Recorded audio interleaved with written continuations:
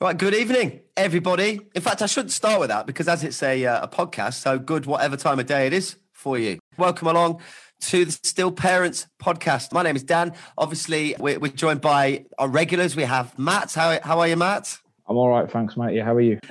We also have Ryan. Of course, everyone knows Ryan, Lily Mae Foundation. Evening, Ryan. How are you? I'm very well, thanks, Dan. And joining us tonight, our guest is Mikey Anderson. Welcome along to the Still Parents podcast, Mikey. How are you? Are you well? Yeah, good. Thanks, Dan. Yeah, all good. All good. Now, it's a little bit different tonight because Mikey is actually someone who reached out to Ryan after discovering the podcast. So I don't think, correct me if I'm wrong, but you weren't aware of, because I think you're near Bedford, aren't you? Yeah. You weren't aware of the Lily Mae Foundation. You just discovered the podcast organically, which is good. What you like? Could you just give yourself an introduction, how you found the podcast, how you got in touch with Ryan and why you're here? Yeah, sure. So I'm Mikey. My wife and I, Tasha, we lost our baby boy, Arthur, on the 18th of September last year, 2020. So quite recently. That was down. So yeah, it was down at the Luton and Dunstable Hospital down this way. So yeah, he was stillborn at 33 weeks. So we found out on the Sunday. In fact, we realised that there's been reduced movement throughout the day. So we went into the maternity unit, and I was waiting in the car with our dog. And then the nurses came out to me in the car and said, couldn't find a heartbeat and lost the baby. And so one of the nurses kindly kind of took the dog off me and sat in my car while I went in to see Tasha. And then we had to go back into the hospital. I think it was on the Thursday. Tough to just remember the timings, to be honest. It was all a bit of a blur. But we had to go back in so Tasha could deliver Arthur. And we, when he was delivered, we stayed there for the night. So we spent a bit of time with him before we had to go. It was all during like a previous guest that you had on. I think it was all during lockdown, so there was that kind of added sort of anxiety, I guess, to lead into the topic of today. And with everything going on, and I think we've had various levels of support since then. So obviously I'm down in Bedfordshire, so there's a support network over here, which has been great for the both of us. Feel free to shout them out if you. Yeah, it's Chums. Chums do like group sessions, and they do individual one-on-one support too. We've had all sorts looking at stuff on Tommy's, what they kind of do, but I think it's only been recently where I've been struggling a lot with anxiety and coping with grief, and to an extent a dedicated baby loss counsellor has been helping with that. But at the same time, I was looking for something more for dads where it was more specific to that. And it was getting to the point, like, I work in marketing, and I was sitting there, said to Tasha, I was like, I'm just going to do my own thing. Like, even if it helps up one person, at least I could do that for someone. So I was kind of looking around about what other dads podcasts are out there, and I couldn't find any, and then stumbled across yours. It's like when I was kind of just Google searching, I think, and I found you guys on Spotify, as I was saying before we went live. Like, I didn't even know you guys did it on Facebook or anything like that. But the first one I heard was you were talking about like the elephant in the room, and it was just, I just remember there been such like a weight had been lifted off my shoulders, or like it was like a fresh air. Yeah, almost, that I was hearing you guys all talk about baby loss without a stigma attached to it from a dad's perspective. And I think that's just what I really needed. And I think I sent Ryan an email just saying, it's just really helped me. Just listening to that was so helpful, and listen to the great ones you've done after. I really appreciate you having me on. Well, we really appreciate you listening, and not only that, just taking the time to get in touch. Because Ryan, if I could bring you in, you sent to me the email or the message saying what had happened, and would you like to introduce exactly what it is we are going to be talking about tonight on the podcast? Because this is all very important to you, and I think something that you've been dealing with and still are dealing with. What I wanted to talk about was the anxiety, just as on the whole, and I think how that maybe could be triggered for some people, I guess, by baby loss. They've never had it before, and that's then fired off a load of stuff afterwards. Or like me, it's something I've struggled with for a number of years, and I think just having an event, as traumatic as a baby loss kind of fires you off into a different direction with that. And as you said, I think everyone goes through things differently. Like I'll go through grief and anxiety differently to my wife, and we live together, and Arthur's our boy, but we'll still have different opinions on how things go. Of course, definitely agree with that. Ryan, what's your take on this after Mikey got in touch with you and the sort of conversations you had initially before we came on? I mean, obviously it was great to hear from, well, I say that it was great to hear from Mikey, obviously not with his story, because it's obviously a completely and utterly devastating story for both him, his wife, friends, family, and so forth. And obviously our thoughts are with Mikey and Natasha following the loss of Arthur. The immediate thing that sort of sprung to my mind then, because I didn't know Mikey's story as he's just told it. It's quite ironic to some extent that this evening's podcast is called The Anxiety Monster, because when I was listening to Mikey then, my anxiety shot through the roof, because from the thought that Mikey was sat in the car with his dog and his wife was in there by herself and had to be told by herself, because of this situation that we're in, I cannot place myself mentally in that position, because I know what it was like to be there when you're told when your wife is there, but to actually be told and not be there with your wife at the time must be. I can understand now why Mikey has got in touch and talked about that those anxious feelings, because I would imagine there are probably questions that go through Mikey's head that would go through any male's head about how much different would this have been, albeit that the end result is the same, but how much different would this have been if I was there with my wife? Or it's absolutely blown me away, that has, because obviously, like I said, I didn't know the story. If I could just jump in, Ryan, if that's all right, Mike, if you don't mind us talking to you about this, and obviously if at any point you feel uncomfortable, just tell me to go do one. But just, I'm imagining, as Ryan said, that whole, and I think it threw us all back a little bit. So you sat there in the car park with your dog in the car, and everything's going on because of the coronavirus and the lockdown, etc. What sort of communications? What's going through your mind at the time, and how was the communication between the hospital and yourself? What, in terms of the frequency of it, or being there to answer questions or give you support, all of that. So I think we went in for reduced movements. I think when I was sitting in the car, I was just expecting them to do a scan. She'd be coming out, and that's what kind of gives me the trauma, because I was imagining her walking out of the hospital doors, but instead it was two nurses. When you do like a double take, when you're like, okay, that's not for me.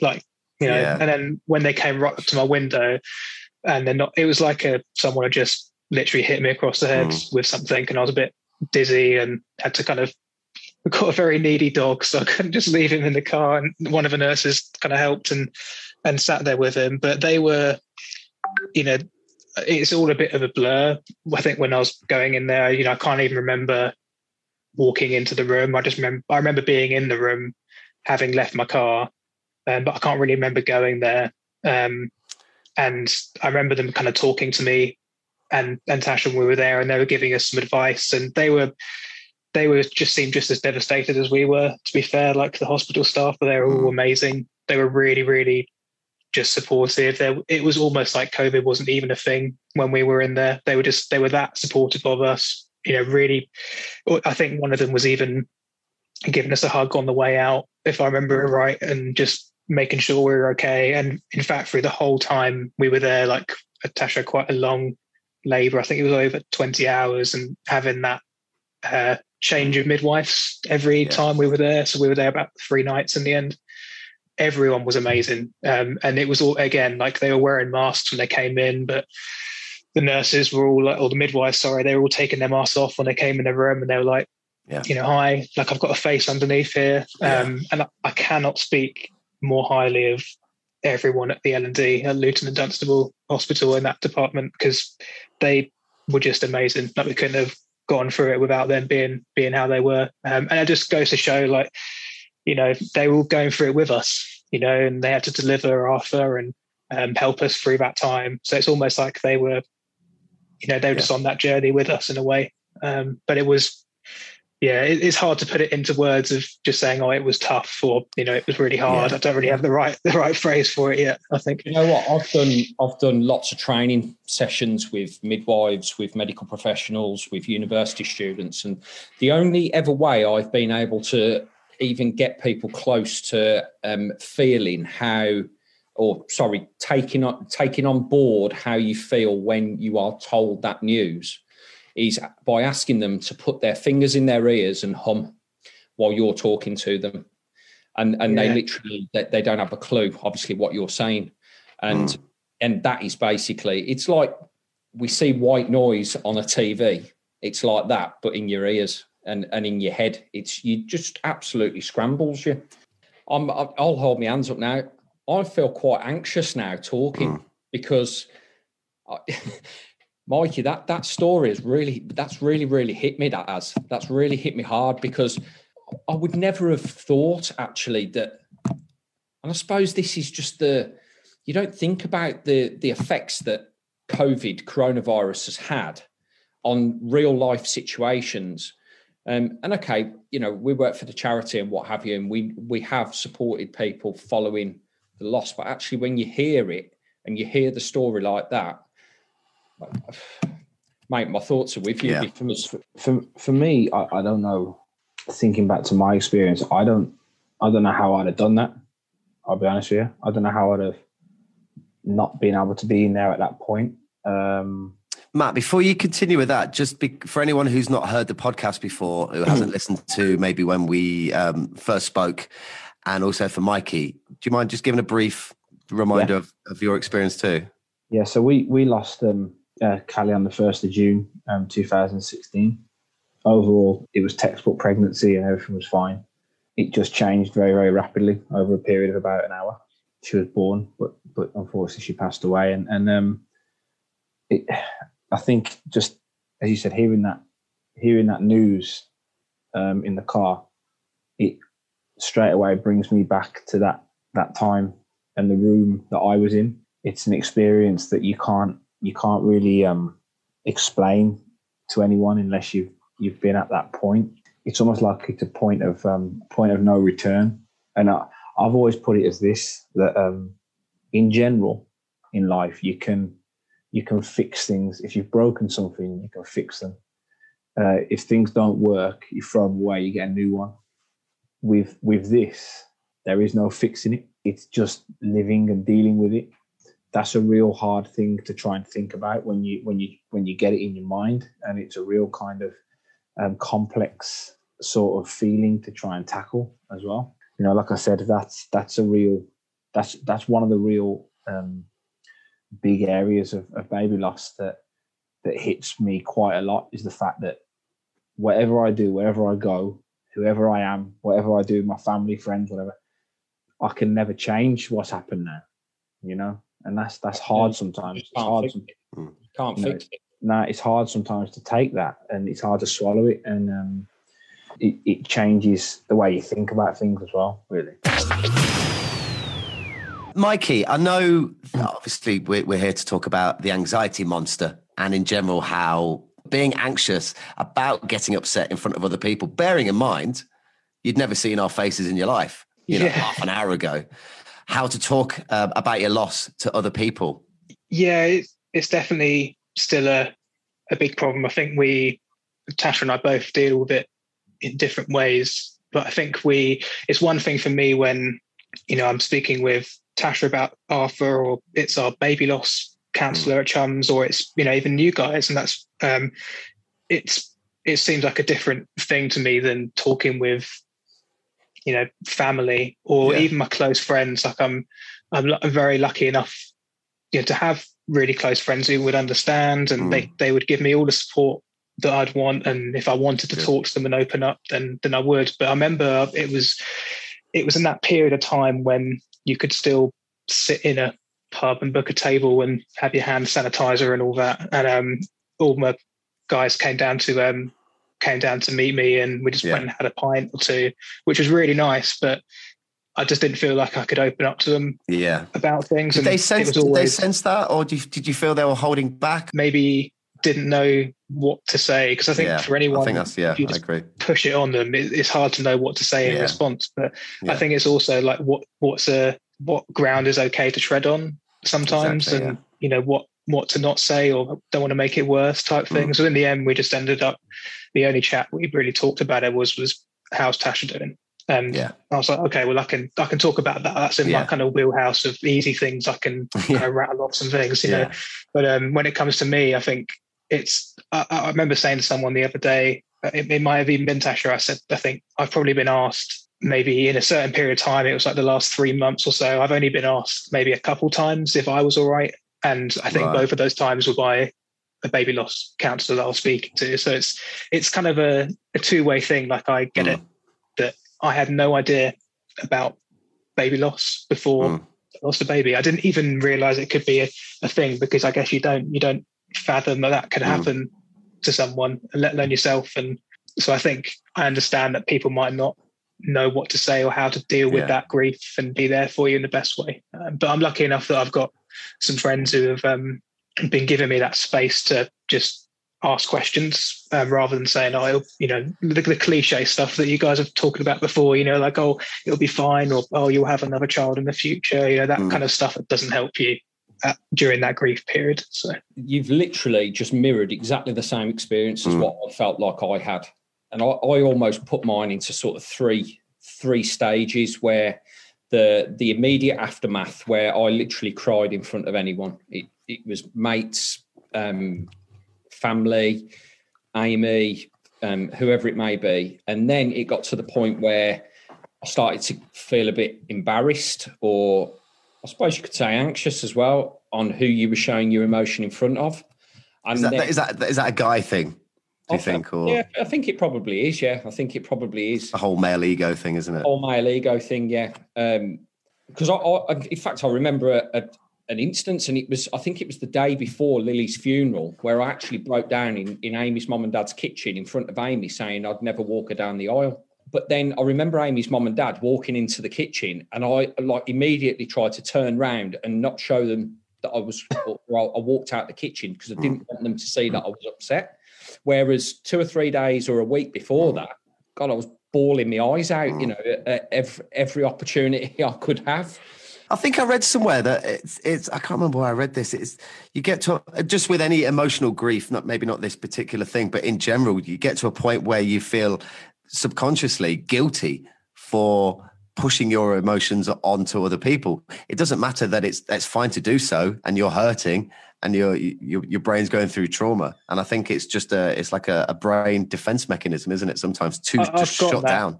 Yeah, I've got that really, really bad. Like, I'm the kind of person who will probably go out of their way to stop a situation being awkward. But I think it's a huge part of that for me, is that I know that they're there for me, but I don't want to put them through that trauma as well. Like, I almost want to protect people from it. So I find it quite hard to open up in that sense to maybe the people you care about. I don't know, because you don't want it to be as hard hitting for them maybe as it was for you. I think there's definitely a huge part of that for me that resonates, Dan. It's interesting, because just after we spent 3 days in the hospital with Callie, and then we come back on the Friday, and I had a message off a lad who I managed at football, and this lad was he was a character, to say the least, and he was one of these. It's always guys. A polite way of putting it, isn't it? Yeah, but he was in a good way. Like he had one of those it's one of those characters that you to start with you think, like, what's he all about, and then as you get to know him, he's very, very honest. But the point is, what I'm getting here is that he had no filter. But while I was in the hospital, he messaged me on Facebook. He said, when you get back, you need to message me, and I'm coming to pick you up. And he took me out, and he took me to his gym, and we had some breakfast there. And 2 or 3 of the other lads came down as well. What do you have? A protein bar and a protein shake? No, we had a full English, mate, in the gym. I had a full English. I remember that. What gym does that? I need to join that one. In a strange way, it almost started me on my journey of talking about it, because it was almost like a push from him, sort of to say, you know what, talk about this, talk about it, really, really, show your emotion, talk about it. And he was an emotional character. He really was. The one thing I've found on this journey is that you'll lose certain people, but you'll gain people you didn't think you'd ever gain. And some people will come along and you'll be like, well, we were kind of friends before, but actually they're almost like they're better in this circumstance. It just slots into place, doesn't it? Yeah. I think sometimes you need that person that we all know who has that, I'm going to say overbearing personality, just because off the top of my mind, I can't think of anything else to say. But when you're maybe not having the mental clarity for very valid reasons, someone who just says, right, come on, you come in with me, whether you want to or not. It's like that whole thing. Once if you want to go for a walk, if you want to go to the gym, and it's like, you don't want to do it. But once you're there, within a couple of minutes, you're feeling better almost immediately. And you know at the time it's going to be worthwhile doing. Yeah. It's like Matt said there, I've met a lot of people, obviously, through the charity, and I've met a lot of individuals who I haven't known for anywhere near as long as, Matt, who's my best mate, not this Matt. Sorry, Matt. The other best mates. No, what I'm trying to say is that I've met a lot of people, people like Matt, people like other people throughout the charity and stuff, who, because you've shared that experience with them, they almost feel like you've known them for donkey's years, and you can class them as extremely close mates that you can go because you've got a bond with them, and that when you speak to them about something, you're singing off exactly the same hymn sheet. It's true. Well, so those situations, you can form bonds very, very quickly, can't you? Depending on the environment at the time. I think it's almost like the Big Brother scenario, isn't it? You're there in such an, and the intent, not obviously you're not in a house just full of other people, but the intensity and everything's amplified. Yeah. I always used to wonder, you watch like I'm a Celeb, Get Me Out of Here or something. I love that program. And within a week, all the celebs are saying to each other, love you, because they're so close-knit, because they're together. Well, actually, it's like that. It is. This group. Yeah. I do believe we have got a message. Is this from your Amy, Ryan, who sent this? Yeah, this is from my Amy, because obviously Amy runs our one-to-one baby loss support service, and she has just put a comment on the page. And I think there comes a point where they can't talk to friends and family anymore for fear of always being sad and talking about baby loss, and that it takes over your life. And I suppose I can resonate with that to some extent, because I did go through a phase where you feel that it is the only thing that you're talking about all the time. But I think that's because... it's fair enough, though, isn't it? Yeah, but it's also heightened at the same time, because that is what is overtaking you at that time. And I suppose for other people who don't experience that, I would imagine it probably does sound that you are talking about it all the time. And I suppose that then makes you more anxious, because you feel like you're always talking. So it's almost like that horrible circle, isn't it? Where I think, again, though, I'd almost question, it depends on who you're with, because you just feel, you get a sense of an atmosphere when you're with somebody. And maybe you could be with two different people, and one of them wouldn't make you feel that way and the other one would. And almost like what Matt said when, sorry, I didn't catch the name of the person who dragged you out for a drink and sort of you became good friends. The one you called a dodgy character. No, his name's Craig Sudlow. I call him Sudders. Yeah. He's a good man. You need those people, the ones who might just front up to you and say, I'd question anyone who said, come on, you're talking about it too much. Like there's something more important that you could be mentioning. Dan, I'm not joking. It happened. Somebody said it to me once. Somebody genuinely turned around. That makes me angry. Well, do you know what? I'm not a fighter. I'm not one of them type of people. I can get angry, as I think everybody can get angry. But I tell you now, I could have done some serious damage here, because somebody said to me once, do you not think it's time that you just forget now, and do you not think you've done enough? Do you not think that it's like... Yeah. Thanks for bringing that up. Yeah, I'll just do that then. Tally as I've been going along, and I've reached my tally point. And some people need to engage that before they engage that. I'm really lucky. I've got a friend, one of my best friends, Jake. He's, he lives in Essex and I'm in Bedfordshire. So like at least an hour away anyway, but he's messaging me almost every day, just about other things, saying how I am. And that distraction's really, really good, but he's not afraid to say, how are you doing? Good. You feeling all right this week? And sometimes, not all time, but sometimes I do feel like I can come back and say, actually, no, I'm not all right today, to be fair. Like I'm finding it really hard at the minute, or actually, and I think that's where a lot of the anxiety comes in as well. And it's something that as I think I was saying to Ryan in the email I sent when I first got in touch with you guys, that I think when it comes to anxiety, it's not, I like to think of it as like an ocean. So you can't change like the tide coming in and out. You can't change how like high or like low the waves are, or how frequent they are. You can't stop the ocean itself from being there. It's always there. So all you can really do is, either watch how the water moves, or you can just learn to adapt how you surf it, I think. And managing those like up and downs, I think is, you can't stop anxiety from being there. I think it's a human emotion, right? So we're all going to feel it at some point in our lives about something.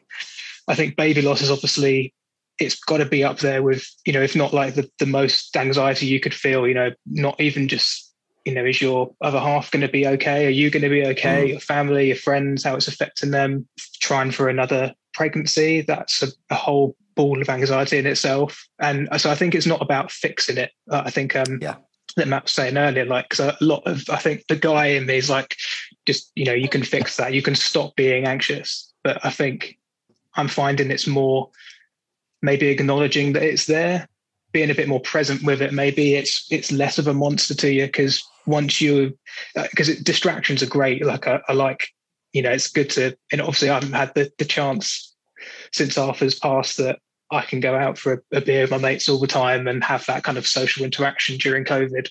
So it's actually been quite nice being in a little bubble, I think, is like one of your previous guests said. But at the same time, like I think a level of distraction is good and healthy, but at the same time, I think it's important to sit down with your emotions and be in check with them, 100%. And just acknowledging it's there. I think that's one thing that I've not got things sussed out when it comes to managing it properly. And there's days when I really do struggle. I think there's, times when I can feel myself like feeling sick or high heart rate, or just feeling really stressed out about something or getting overwhelmed. It's that whole keeping it bottled in, isn't it? I would say don't be too harsh on yourself, because obviously I don't know you apart from the conversation that we've had so far tonight.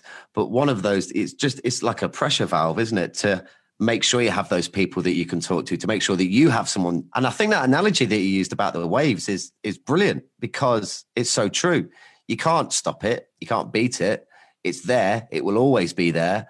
You find a way to roll with it. Yeah. It's just how you manage it. I think that's the thing. And like you said, I think having the people around you and not being, I think you touched on this in the previous podcast, but I think maybe not being afraid about it, because it's there. And as a guy, I think, I don't know if you guys can relate, like I would have to be dragged down by Tasha to the GP for anything that's wrong with me. Like I will not set foot in that place or a hospital or anything at the best of times. So for me to pick up the phone and speak I remember when I spoke on my first group session, which, it's obviously, I think that, as you all know, like the first time you're talking to other people about baby loss, I think it's probably one of the hardest, because you don't know what to say, you don't know where to go with it and how it makes you feel.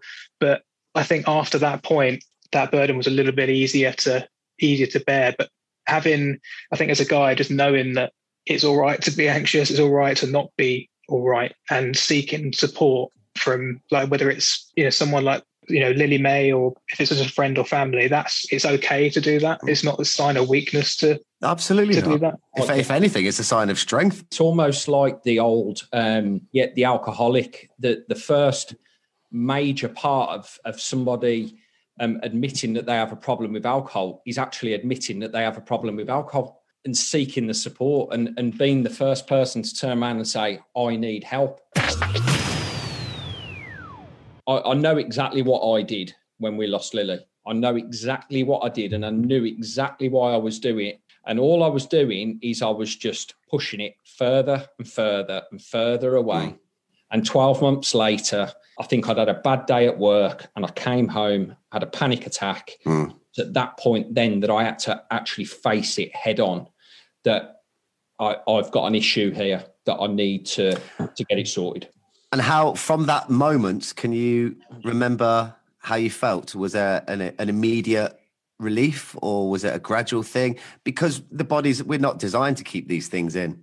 So I had a massive panic attack where I had paramedics out because I genuinely thought I was going to die.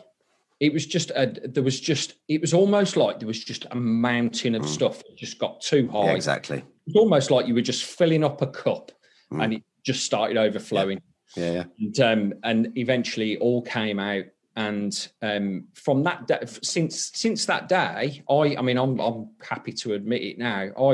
I take medication to help me with anxiety, and I have done ever since that day. And I go through times where I don't take such a higher dose, and that tends to be during the summer months. And again, Ryan, there shouldn't. You said about just admitting it. There's a stigma attached to that. There's nothing wrong with that. And like I say, during the summer months, I tend to be on a lower dose because obviously the daylight, sunshine, and all that sort of stuff. So and I work with the GP and stuff like that. And then throughout the winter months, it tends to increase again.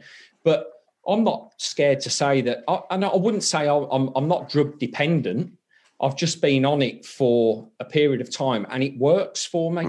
If that's the way if that's the way I live my life, but that's the way I'll live my life. And hopefully one day I'll eventually come off it and I'll be able to live it without that. The whole admitting that there is something and that there is help, that you need help. That for me is the main. I actually felt like somebody had just taken so much weight off my shoulders at that point, because I felt, like you say, I said earlier, sorry, Dan, we just bottle things up, don't we? When men, we just bottle things up. Which brings us back to one of the original reasons why Ryan suggested that we start the podcast. It's just men talking.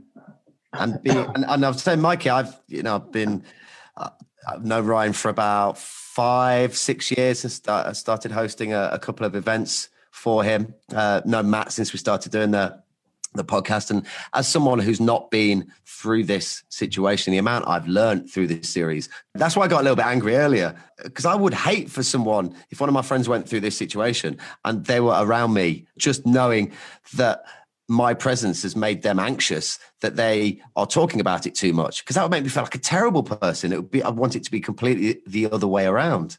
So, learning all of these things, each and every podcast is I think, very valuable. And which is why I think it's good that we've done this series, and it's up there for anyone, even if someone's listening to this a year from now, none of the information that we've given out is any different, apart from maybe lockdown restrictions and things like that. And maybe we can come back and revisit this in a year from now. I'm wary of the time. It's flown by. It's 10-9. So there's a couple of bits I'd like to ask you again, Mikey. But before we do, just to follow up from the message that Amy, Ryan's other half. Hello, Amy. I hope you enjoyed your walk, by the way. She sent a message earlier, and she's done a follow-up with some advice. Now, just to remind everyone, it was about that point, about talking to friends for fear of always being sad and talking about baby loss. She's followed that up with some advice. She's just said that her advice is to always turn it around and think of it as in, if this happened to your friend, what would you say to them, or how would you feel? This is most likely how your friends and family are feeling. So it's absolutely okay to talk if you need to. Absolutely correct. And I suppose it's the same in anything, whether, it's baby loss, whether you lose a friend to... Yeah, absolutely agree. To an illness or some sort, that actually brings me on to something else, which I just want to very quickly talk about. Is there's a chap that's got in contact with us, and his name is Gary Anderson. And he has written a book, and it's called Daddy and the Two Bears. And that book is actually out, and it's specifically designed for bereaved men because of the loss of his babies. We've advertised the book on our page, on our Facebook page and our Instagram page. So we will be advertising that again. But I just said to Gary that we would definitely put that book tonight. So obviously tonight, the anxiety monster is the reason that we have Mikey on. Mikey got in touch with, if you just joined us, just a quick recap, Mikey got in touch with Ryan after discovering the podcast. Mikey lives near Bedford, somewhere between Bedford and Luton, I think you said. Is that right? That's it. Yeah. And got in touch and just all things anxiety. And it's been an absolute, I mean, I'd never want to meet anyone in situations such as this, but it's been an absolute pleasure having you on, Mikey. I think you spoke really well. I think you're stronger than maybe you give yourself credit for. And so based on that, there's a little bit of a tough question, but I feel as the host, I have to ask this, and because it is dealing with anxiety. Yes. Yeah. How do you feel about trying for another baby, knowing what could happen, what has happened in the past, and how you've dealt with it so far, and that it is completely out of your control? That's the sort of point where we're navigating now. That is, it's almost been 6 months since we lost Arthur. So it's, it fills me with a lot of anxiety on a day-to-day basis, not knowing I know what that process of is similar to what Matt was saying, that we had a pitch perfect pregnancy right up until the fact that we drove to the hospital. So I know what that journey is like. I know I've done that, but at the same time, I just know it's completely different now. Yeah. And, there's going to be that added weight and everything, trying to figure out meticulously, you're doing things right or not. It's hard, if you use the analogy of the waves, I guess, again, like when you're at the lowest point, thinking that stuff's just going to happen again, or it could happen again, and you go down that rabbit hole, sometimes it's hard to keep your head above water with it. And, but I think it's the way I'm looking at it is that I can't control that. And I think going back to the sort of the anxiety thing, it is just, I can't control those things. All I can sort of do is be present, just try to be there for, I know that if I'm there for Tasha and we're there for each other, I'm lucky that we have each other in that. Because I know there's some people who may not have another half to to go through that with on a day-to-day basis. And I think as long as we're doing that and taking care of ourselves mentally and physically, that's all we can do. And whatever else happens, we'll get through it. And it's hard to think like that on a bad day. So today's I'm having a good day. So I think, relatively, so I think it's easy to say that, easier said than done, but it's almost as if you need two versions of yourself. The version that when you're having a bad day, you can unbox your good version, or even if you just record, maybe next time you have a bad day, listen to this podcast and the exact answer that you've just given, because we all have those moments where we know we're looking at things with a darker mindset and everything is worst case scenario. And I say worst case scenario with a hint of irony because you've been through worst case scenario, but knowing what you've learned with that, the whole, everything that we've spoke about with anxiety, how to cope with your feelings, in ways which are healthy, they're not destructive. And those times where you are really struggling is just remembering that you're not, that's not you all the time. That's not even you in an hour from now. It's how you think about those things. Which anyway, I mean, I'm just repeating back to you what you've said, to be honest, using my voice. No, you're absolutely right. I think another thing is good as well. I don't know, it depends at what stage someone's listening to these podcasts or kind of getting support, but I know there was a point just after we lost Arthur that I didn't think getting to this point that I'm at now was possible. That was hard for me to comprehend at the time. 6 months down the line or 10 years down the line, that's been giving me a lot of hope. When we've been speaking to some of the people in the group sessions I attend with chums, there's a couple who are maybe a couple years ahead of us in their journey, or Matt and Ryan speaking with you guys, it gives me a lot of strength knowing that you guys are at that stage in your journey, because I know that it's possible to get there and to have your outlook on how things have happened in the past. So I don't know, I saw a really good thing on Headspace, that meditation app, which I find really useful. It's a great app. I think it was on there. Yeah, it's really good. They had a thing with like blue sky. So they were like, think about it as in like, if you've got anxiety or stuff, I think it was like there's clouds everywhere. So if you can imagine, if you're really anxious, you're overwhelmed, there's clouds above you. That's all you can see. But the blue sky is always there. Like the blue sky never goes away. It's just covered up. And sometimes it just takes that little bit of sun shining through for you to remember, oh yeah, there is that blue sky above it. And I've always found that as a really nice analogy to kind of, no matter what you're going through, whether it is obviously baby loss, but it could be anything, just remembering that blue sky's there. Easier said than done. It is easier said than done. And there can be a bit of a cynical attitude to, sometimes, it's just words, but they're so true. It's absolutely Yeah. true. I mean, the you are the analogy king as far as this podcast goes, Mikey. They're brilliant. No, I just say that analogy is true. It's great. It's so true. Unless you're skydiving. Because I'll tell you something, when we were skydiving not that long ago, I couldn't give a monkeys if the blue sky was up there and the clouds were in front of me because I was petrified. There you go, Mikey. Next time you're having a bad day, Ryan's taking you for a skydive. Oh, dear. He wouldn't get me up there, I don't think. But honestly, though, I back up what Dan's just said there. You are the analogy king. And actually, you know what I would say to somebody from 6 months ago to 6 months now is, you don't know how strong you actually are until being strong is one of the only things you have to do. If you look at it like that and you think of every day as a challenge where you're getting from one day to the next, this is why, to some extent, the wording "what doesn't kill you only makes you stronger." As much as I absolutely hate that, there is actually an element of truth to it, and that when you need to be strong. And being strong is the only thing that you have. That is what I would say to people if they can think about where they were 6 months ago. I like that one as well. I think one of the reasons why it sometimes gets a bad rep, that one, is because it's so overused, isn't it, to a degree? But there is a lot of truth in that, I think, as well. Yeah, absolutely. I think we're pretty much ready to wrap it up, unless there's any final words from anybody. The main thing for me tonight has just been, I've just listened more, because I think, when you meet someone new and someone like Mikey who is dealing with stuff on a day-to-day basis, I sometimes just listening to that person just helps. And my advice, my only advice for you, Mikey, is that you feel how you want to feel. Don't let anyone tell you how to feel, because ultimately they're not dealing with it, they're not going through it. So just never think that you are a hindrance on someone. Never think that you are a struggle for someone else. And actually, the people that may feel that, for me, they're not worth dealing with anyway. Yeah, I appreciate that. Thank you.